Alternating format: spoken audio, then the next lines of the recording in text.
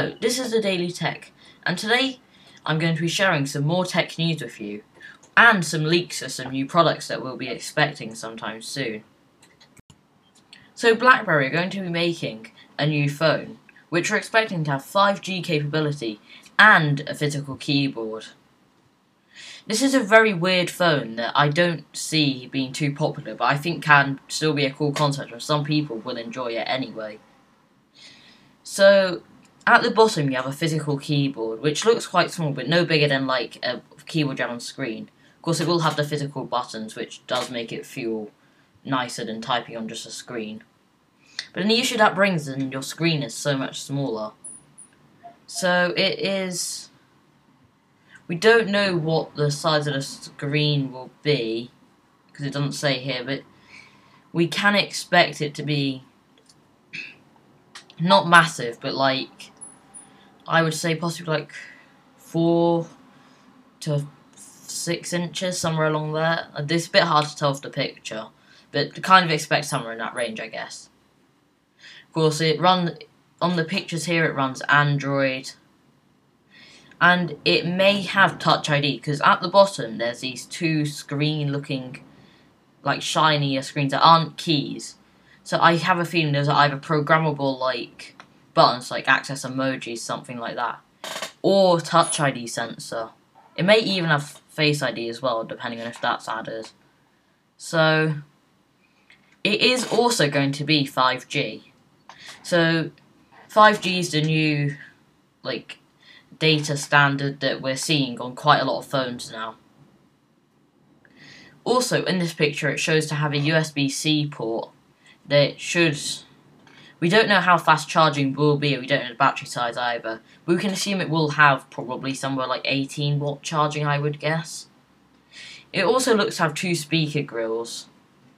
I can't see a headphone jack though, so it may not include one, which is quite disappointing, as headphone jacks are quite nice. Also on the sides you have the volume rocker, you have the power button, but in between there's like a weird textured button. This might be to activate the Google Assistant or something like that. Anyway, so it'll have 5G, which I'm not sure who this phone is meant to be for, because it's got a physical keyboard, 5G capability, and a small touchscreen. I think the issue with the keyboard is because it's at the bottom and it's just always there, you've kind of got to just forget about it being there. It looks like it'll have normal aspect ratio, you're not like chopping off the bottom of your screen. Like the standard, I don't know what it's called, but like the standard aspect ratio that we've seen for some years now. So, I think 5G capability is going to be one of its coolest features, and so is the physical keyboard. I think this is what really defines this phone. Also, I think we can expect it to have a decent Snapdragon chip as well. We don't know what Snapdragon chip, but it will have to be powerful enough to be able to do 5G, things like that. So I think this phone is kind of for people who do like the physical keyboard, want like modern technology packed into one, because you can't really find a modern phone right now that has a physical keyboard. It's just not really a thing. So finding one that does, that has all the new features, things like that, I think it can be popular for a lot of people. It looks like it should feature all the other good features all the other phones are getting as well, like a nice display and good battery life as well. So this phone doesn't look like it's going to be a downgrade to if you were just getting a normal flagship phone, because we can assume this will be flagship, seeing as like we'll have 5G and a decent looking, and it looks like to be made out of metal as well. Like it's not a cheap plastic by the look of things. So the sides look to be metal. We don't know about the back, it might be glass, it could feature wireless charging. I think it would be cool if it was wireless charging as well, that would really help pack its modern features. So we'll find out sometime. It should be coming next year, sometime in 2021, but we don't know where yet, so hopefully we'll find out when this phone does get released. Now the next thing we're going to be talking about is a new feature to Google Maps, which is going to make wildfires more informative on the app and website. So wildfires are very bad and of course not good. So Google Maps should be able to help like kind of show where the fire is and show different routes around it. So from the picture on the screen you can see the red dotted lines that kind of shows where a fire will be. And then there's a picture that isn't there, and they might show how to get around the fire. So it will take in the fire into account. So if there's a road there but you can't obviously go through it because, well, there's a fire there, then it should be able to help. So this is going to be, it's this already kind of thing, I think, but it's going to be a lot more visual and a better experience to look at it. So you'll be able to search on there, fire near me, and it will kind of go to the nearest fire. So you kind of know if you're close to any danger or something like that, because of course wildfires are very dangerous. So it's got a more visible boundary, of course, red dotted lines, and it will give more information, like the name, and I can kind of assume the state of it, like if it's really bad or stuff like that. I assume it will also show, it may even share news for it, possibly. So this will be good.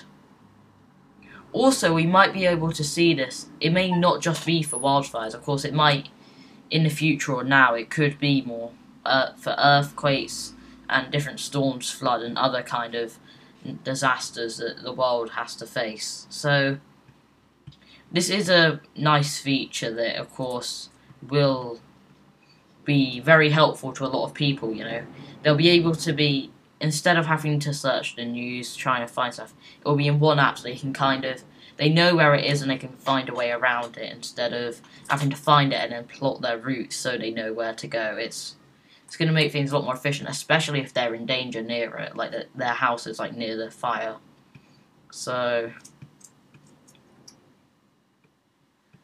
it should really help some people in finding where they need to go. Right, and to end off today's tech news, I'm going to be talking about the Galaxy S30 Ultra that is going to fix one of the S20 Ultra's biggest issue. So of course the S20 Ultra is Samsung's newest S-line phone. So of course it's a very good phone. This phone has good processor, good display, all of the nice Samsung things that you get in their flagship phones.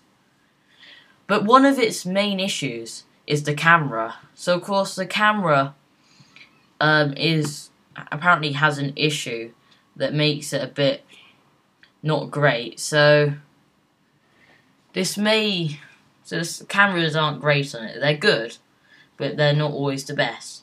So the S30 Ultra, or possibly the S21 Ultra, depending on what they call it, because of course the naming for these things gone weird. You know, you have the S9, the S10, and then for some reason they jumped right to 20.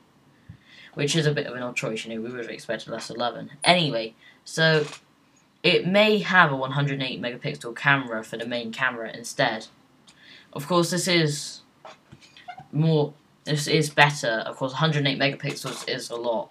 Which, in fact, a few years ago, like 12 megapixels, things like that, was more than we normally store. So 108 megapixels is a big improvement. Of course, this is going to be good. Of course, there will be other cameras. Whether or not they will get an update, we can kind of assume they will get an update, because when they refresh their phones, they try and put in all the new technology for these things. So hopefully this will be a good phone. Of course, the picture shows the current S20 Ultra. So the S20 Ultra does suffer with autofocus and overexposure. That was its issue. So having that better camera and then hopefully better software to go with it, because of course better software, like we've seen Google and what they've managed to do with their software, and it's really cool what they've managed to do.